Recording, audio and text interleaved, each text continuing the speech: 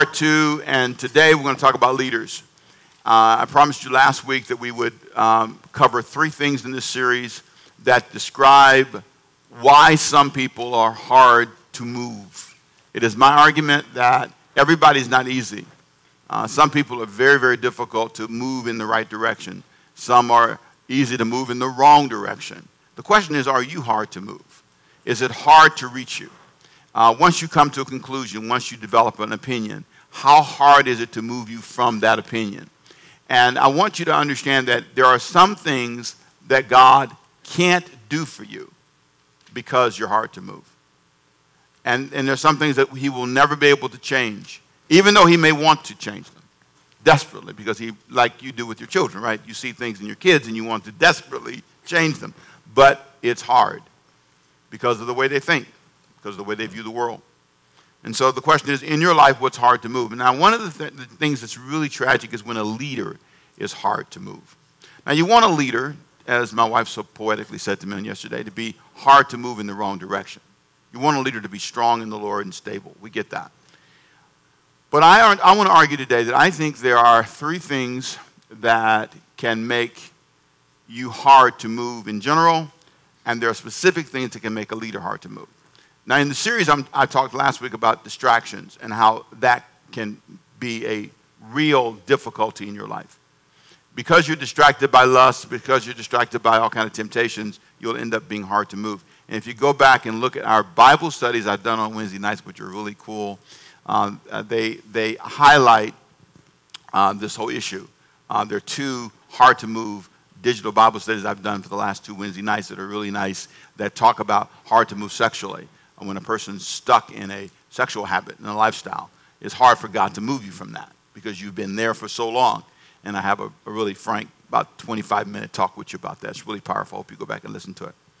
But I also believe that it's not only distractions, it's oftentimes the challenge of a leader that makes it hard for you to move because you're following somebody that's hard to move. So if a parent is hard to move, they will probably produce children that are hard to move. If a pastor is stubborn and hard to move, he's probably going to have a church full of people that are hard to move. And so if you're not careful, you could be following somebody that's difficult, and that's what Jesus talks about in Matthew 23. In Matthew 23 and in Acts chapter 10, the two texts we're going to study today, Matthew 23, Jesus spends 36 verses talking about this. 36 verses, Matthew outlines this whole thing. Now, I'm not going to read 36 verses to you because I love you. And I'm just going to summarize it for you in about 3 sentences. And I think that when I summarize this for you, you're going to see that leadership has a tremendous impact on your life. And if they're hard to move, they affect everything. They say, so the leader goes, so goes the people. And that's so true. Now, let me summarize for you, if I can, the three things that are the several things, rather, in 3 sentences or so that describe Matthew chapter 23, verse 1 through 36. And this is Jesus who looks at the leaders and he says, you guys are hard to move. And here's what he says about them. First of all, he says in verse 1 through 3 of Matthew 23, he says they were inconsistent. Say that with me, please. Come on. Inconsistent leaders are very difficult to move because they're a moving target. They're not consistently saying anything specific. They're always moving. Number 2, he said they were insensitive. They did not really feel and care. They were insensitive. Thirdly, they were celebrity focused. Can you say it, please? Come on. Celebrity focused, which means basically that these people were focused more on being acknowledged than anything. It's all about being acknowledged. It's all about being known. That was their focus. It's all about being celebrity focused. Can you say it again? They wanted to be acknowledged and highlighted in the marketplace. They wanted to be spoken to. They wanted some kind of acknowledgement. My name is Pastor Ricky Temple, and that's really important for you to always know who I am. And that became and religious people can easily fall into that, especially leaders. Thirdly, next thing he said was they were roadblocks. I love this. Roadblocks to the young seeking God. I don't love it, but that's what he said. There were roadblocks to the young seeking God in verse 13. In other words, young people who wanted to know God, they would get in the way of those trying to find God. He said, you go make proselytes all over the world. You travel the sea to win one disciple. And when they meet you, you make them worse than before they met you. Your roadblocks. You are abusive to the weak, he said in verse 14.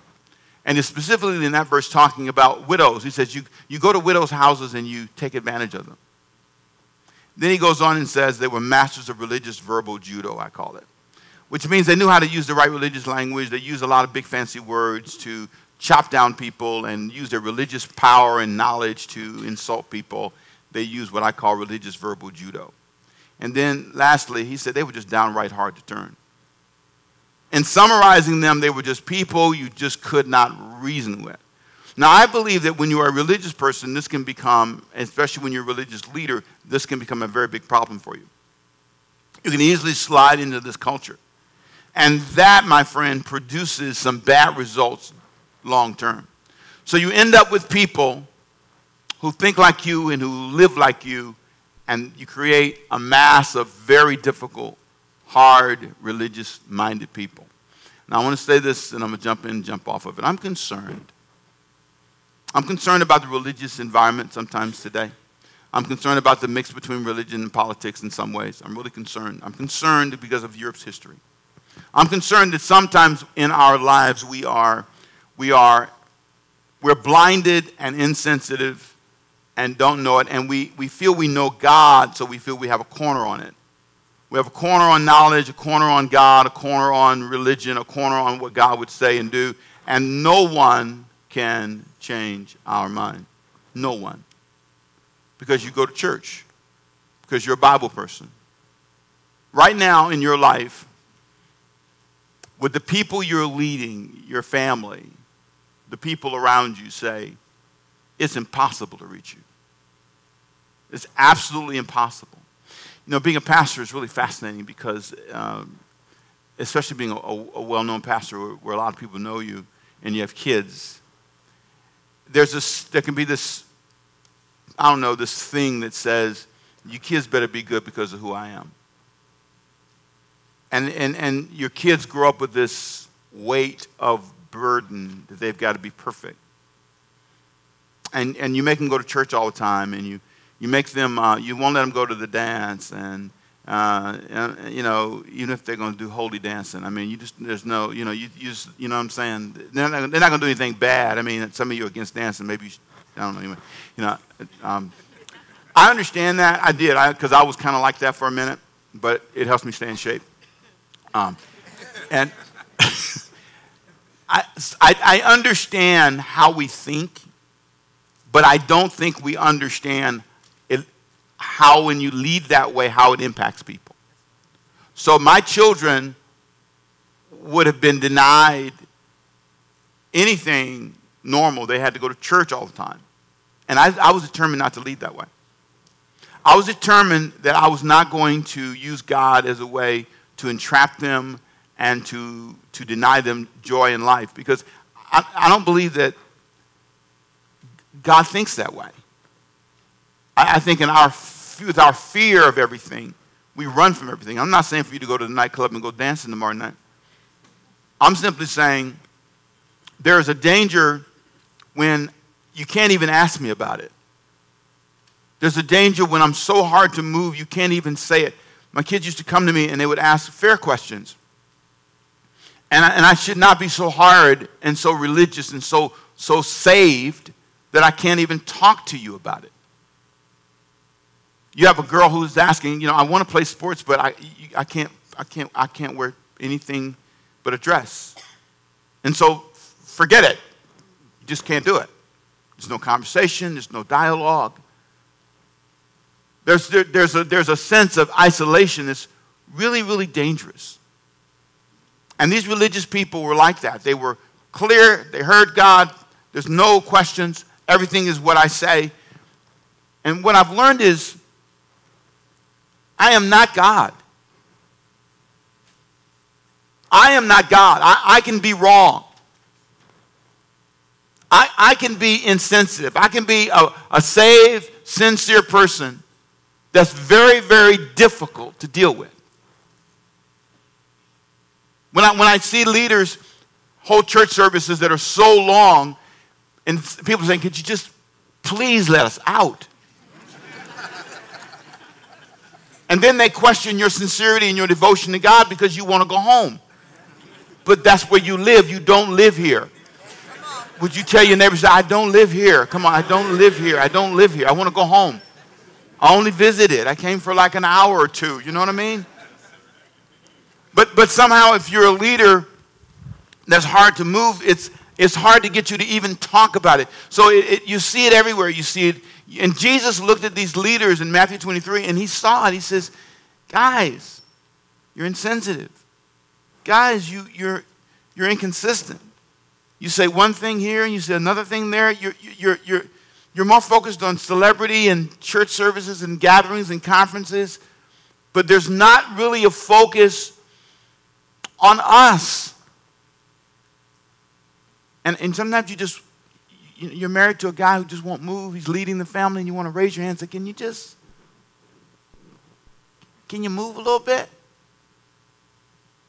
Can you just consider moving just a little bit, sister girl? Just a little bit. A little less cussing. Just 5 less cuss words in a day. Just 5. You use 15, just 5. Just 5. I mean, you sit there and you say, why can't we get this moving? It's because you become hard to move. And so I want to show you a couple of guys, and I'm done. Cornelius and a guy named Peter. Peter, you know Cornelius, you may not. Acts chapter 10 is where I want to go, and I want to show you how Cornelius was a guy that was what I consider easy to move. And what's really important is he's a leader. If you're a leader, and a lot of you in here lead somewhere. You lead at home. You lead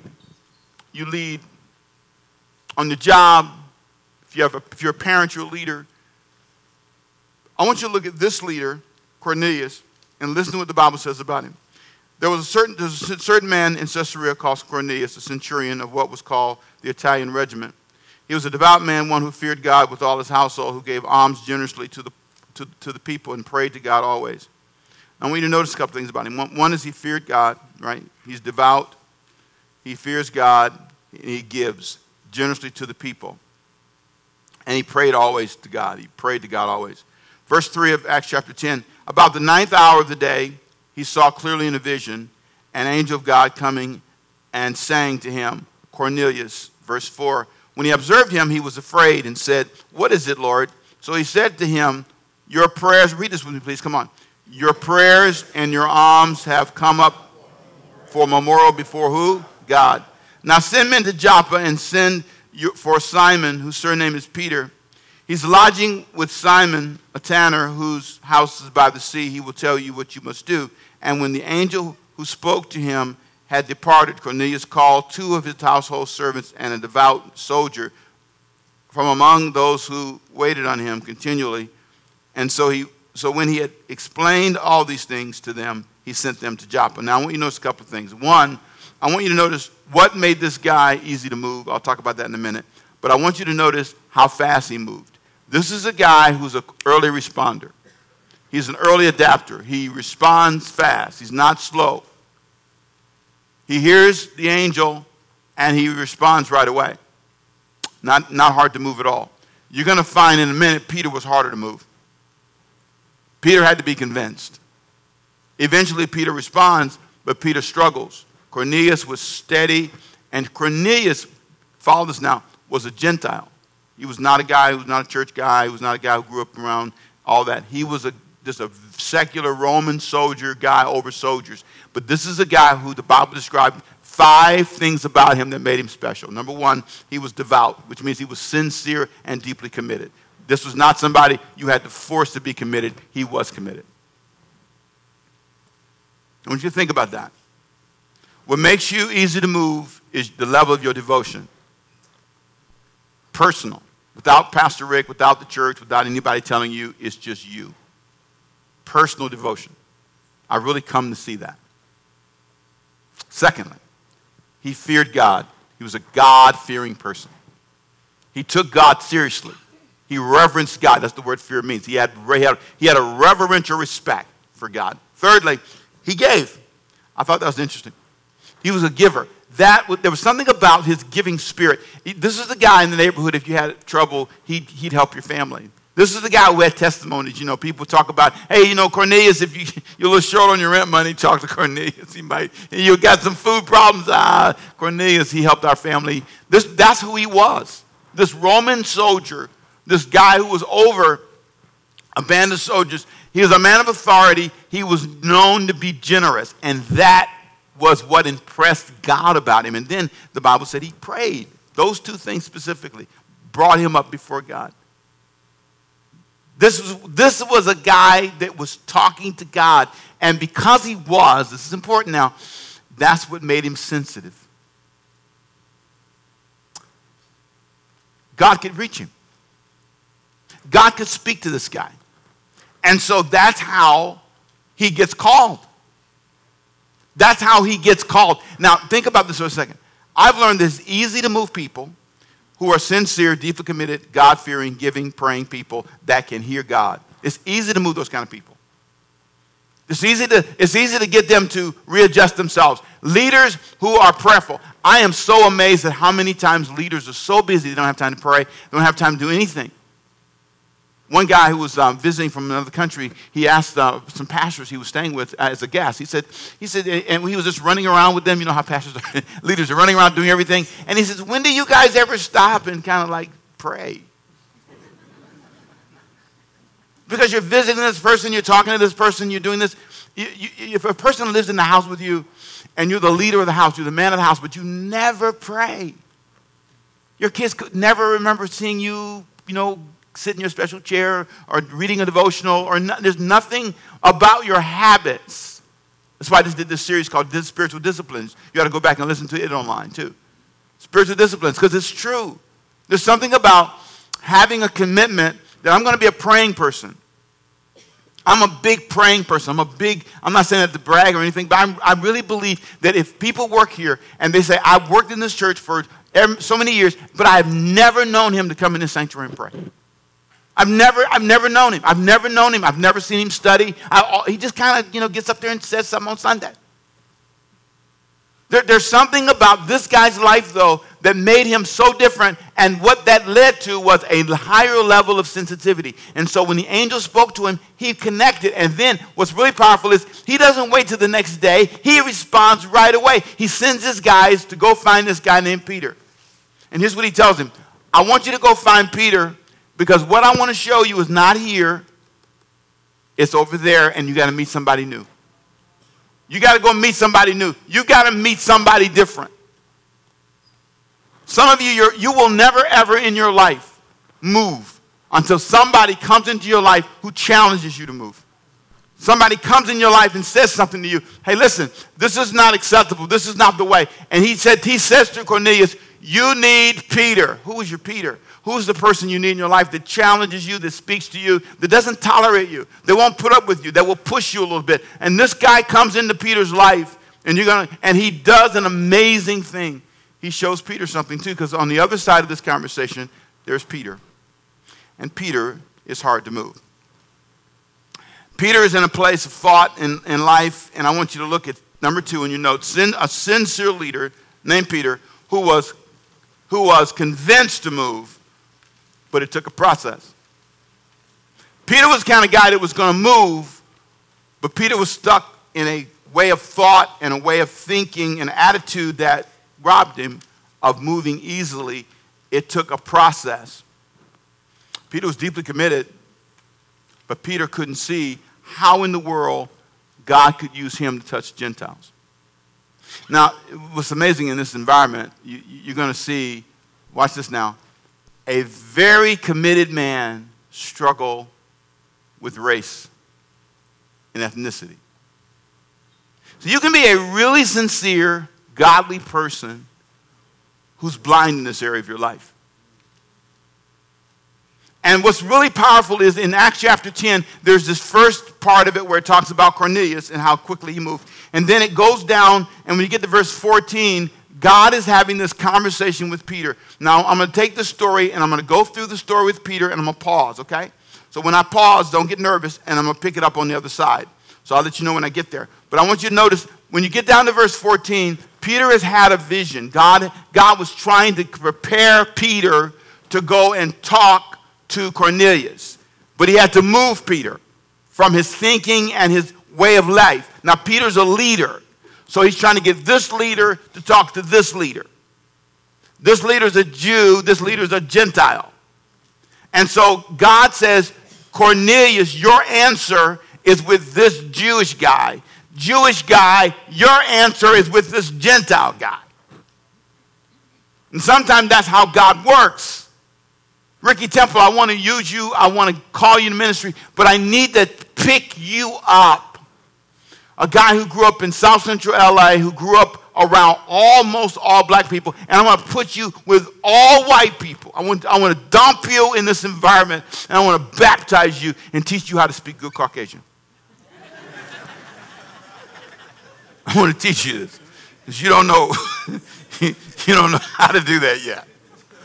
And there's something about that experience. I want to put you in a school that's predominantly white. I want to put you in a place. And there's a friend of mine who's so powerful. He said to me, his name is Roy Hicks Jr. You got to look him up. He's a good friend. He passed several years ago. Roy Hicks Jr. died in a plane crash.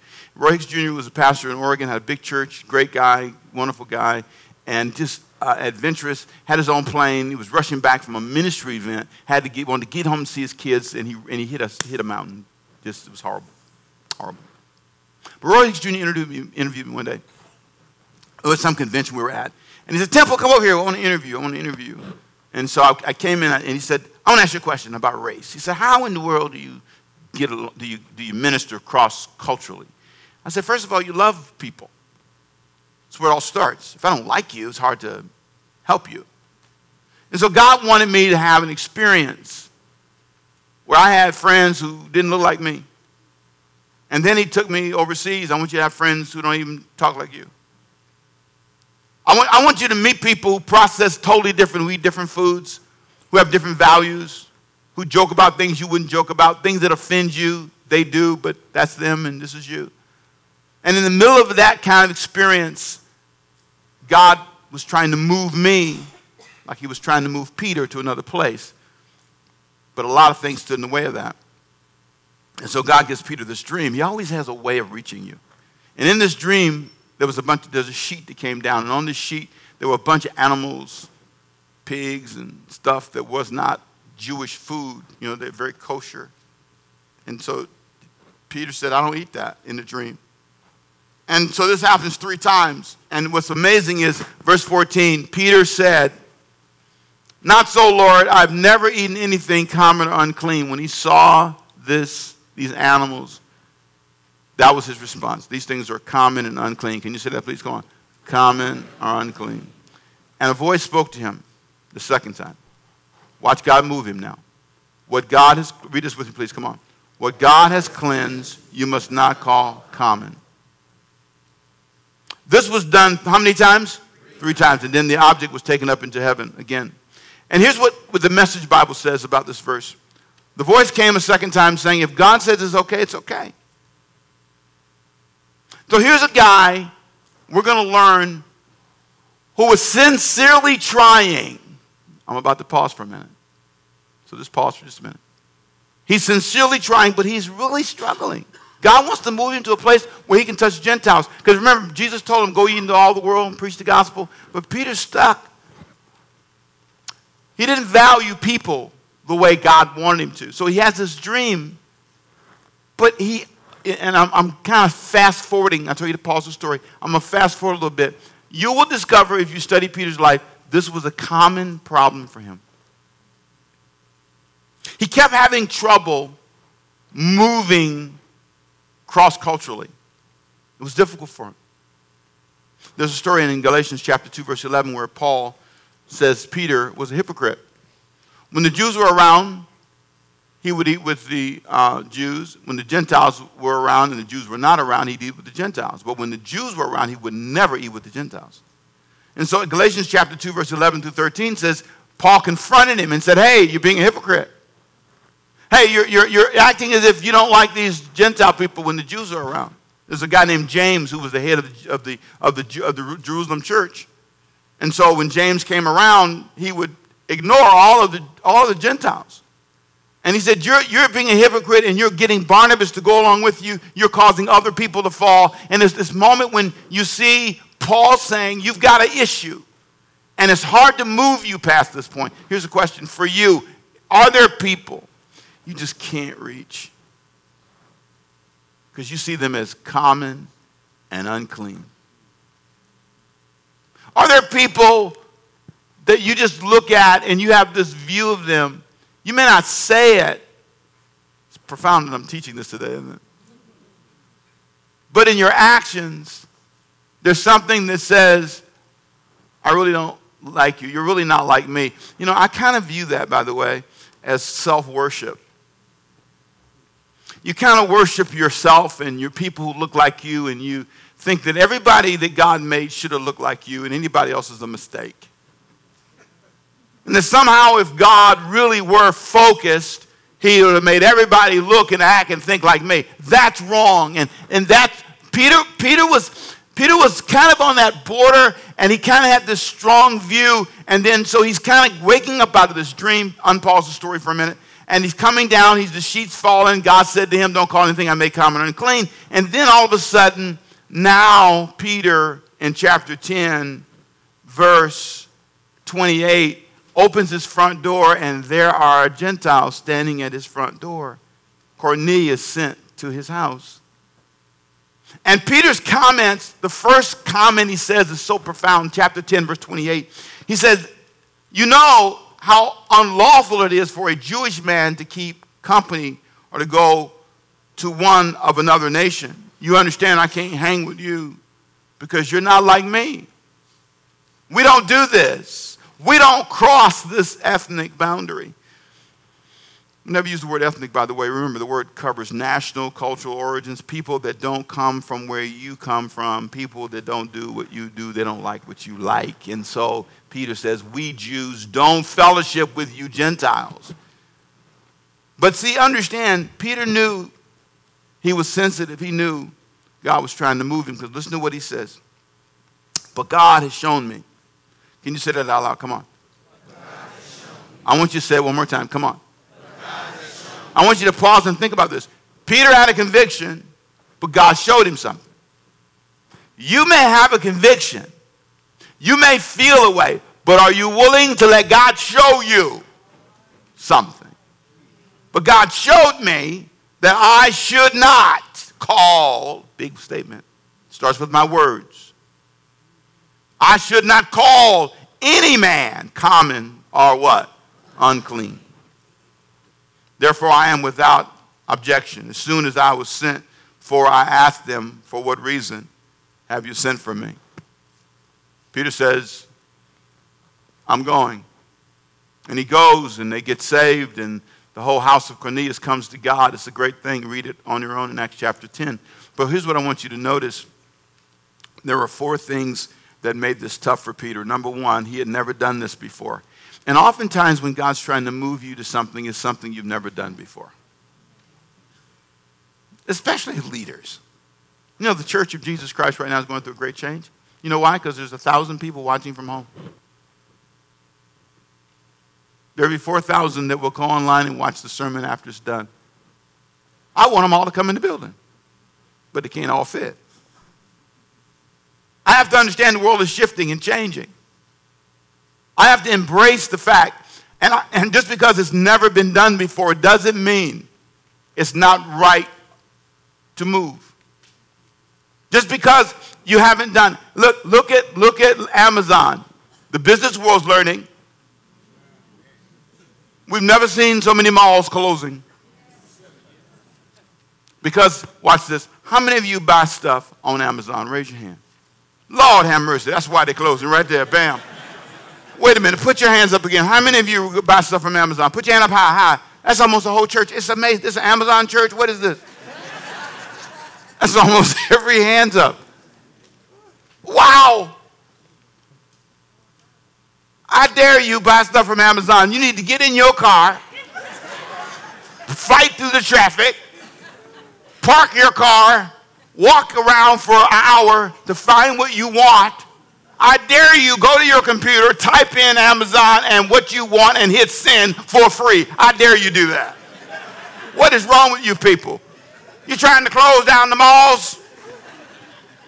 All of you. And then you say, oh, it's cheaper too, Pastor.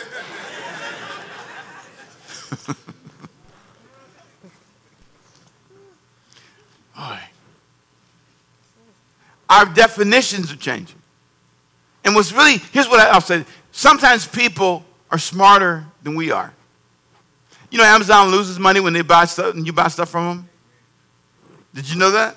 They spend $3 billion, they're about $3.5 billion, therefore, on shipping you stuff you order from them. They spend almost $7 billion on another almost $4 billion on sending it to you. You might say, well, what kind of sense does that make? Because they're taking over the markets. They're breaking even, but they're taking over the markets. And their stock's going up, and they're making their money off their stock. They're about break even. They're not really a big profit company. It's a whole different business model, and it's running people crazy. It's running people crazy. It's the same thing Google did to the whole market for publishing. They start giving out all this free information, and who would buy the book because you can get it for free?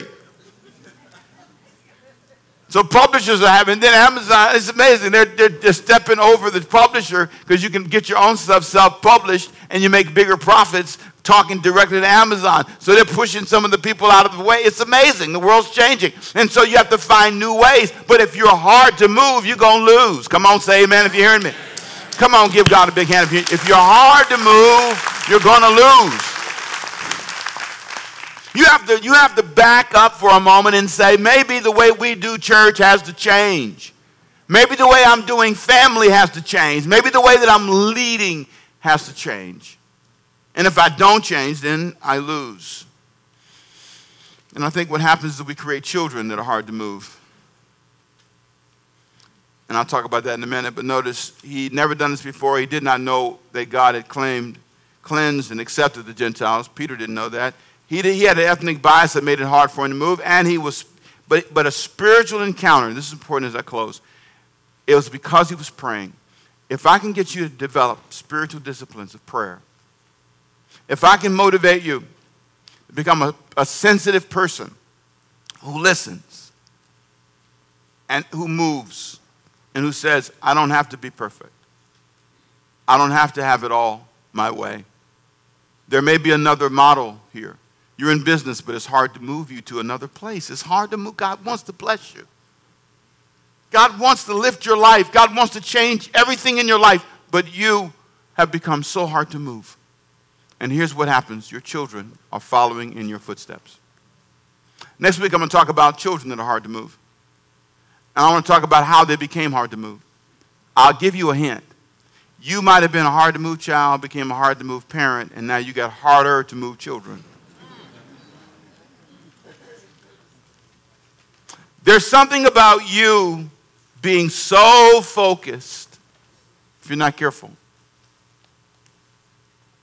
on what you think is right that you can't hear that maybe there's another way. And maybe there's another tradition. Father, I pray today that those who've heard this message would say, God, where do I need to move? And what do I need to listen to? What do I need to change?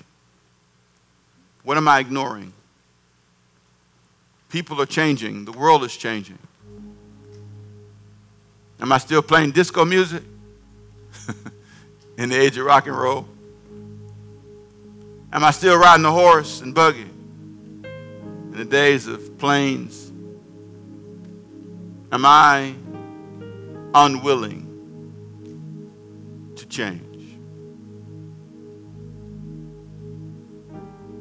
Man, is your relationship dying because you won't move? It's the only reason. The person's begging you to consider changing, moving. Just don't cuss at me like that. If you could just help me around the house, if you could just bring your money in, if you could just. If you could just help. If you could just be present. If you would just help me. Your boss is saying, if you could just not turn out every meeting you're in. If you could just not make every meeting a conflict and a big conflict session. If you could just. But you're not moving. Just who you are. Every day is a fight. Every day is an argument. Father, help us today. Not be hard to move. I pray in Jesus' name, God, as we leave this service today, that people's hearts would be open. With every head bowed, every eye closed. If you're here today and you say, Pastor, after hearing the message, I hear you, and I know I need to start a life with Jesus. I know what you said today has been true for years in my life. I saw myself in a lot of the sermon. I'm like Peter. I have to be convinced, and sometimes it's hard to convince me. I'm not like Cornelius. I'm not fast. I take my time. I know there are things 5 years ago that God showed me about my habits, about my eating habits, about my resting habits, about my workout habits, about my, I can name it. I can name it for you, Pastor. But I know I've not surrendered my life to God. I've not listened. I need to move. I need to give my life to Jesus. I'm in a relationship that's destructive. I have been told before, but today I hear you. And I want you to pray for me, Pastor. If you're here and you say, Pastor, pray for me. I need to give my life to Jesus today. I want you simply to raise your hand. I want to pray for you. Say, that's me, Pastor. Pray for me. Anybody? Pray for me. That's me, Pastor. I see you. Anybody else? Pray for me, Pastor.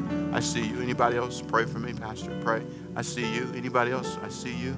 Anybody else? I see you. Anybody else? Pray for me, Pastor. I see you. Some of you are raising your heart as well. I pray for those who lift their hearts and their hands. I pray, God, in Jesus' name, this would be the day that they would say, Jesus, be the Lord of my life. I give my life to you. I believe you make the difference in my life, and I ask you to be the Lord of my life from this day forward. I give you all the praise, and I give you all the glory and all the honor. Save them. Let this be the beginning of a new life for them, a new start in Jesus' name. And everybody say amen.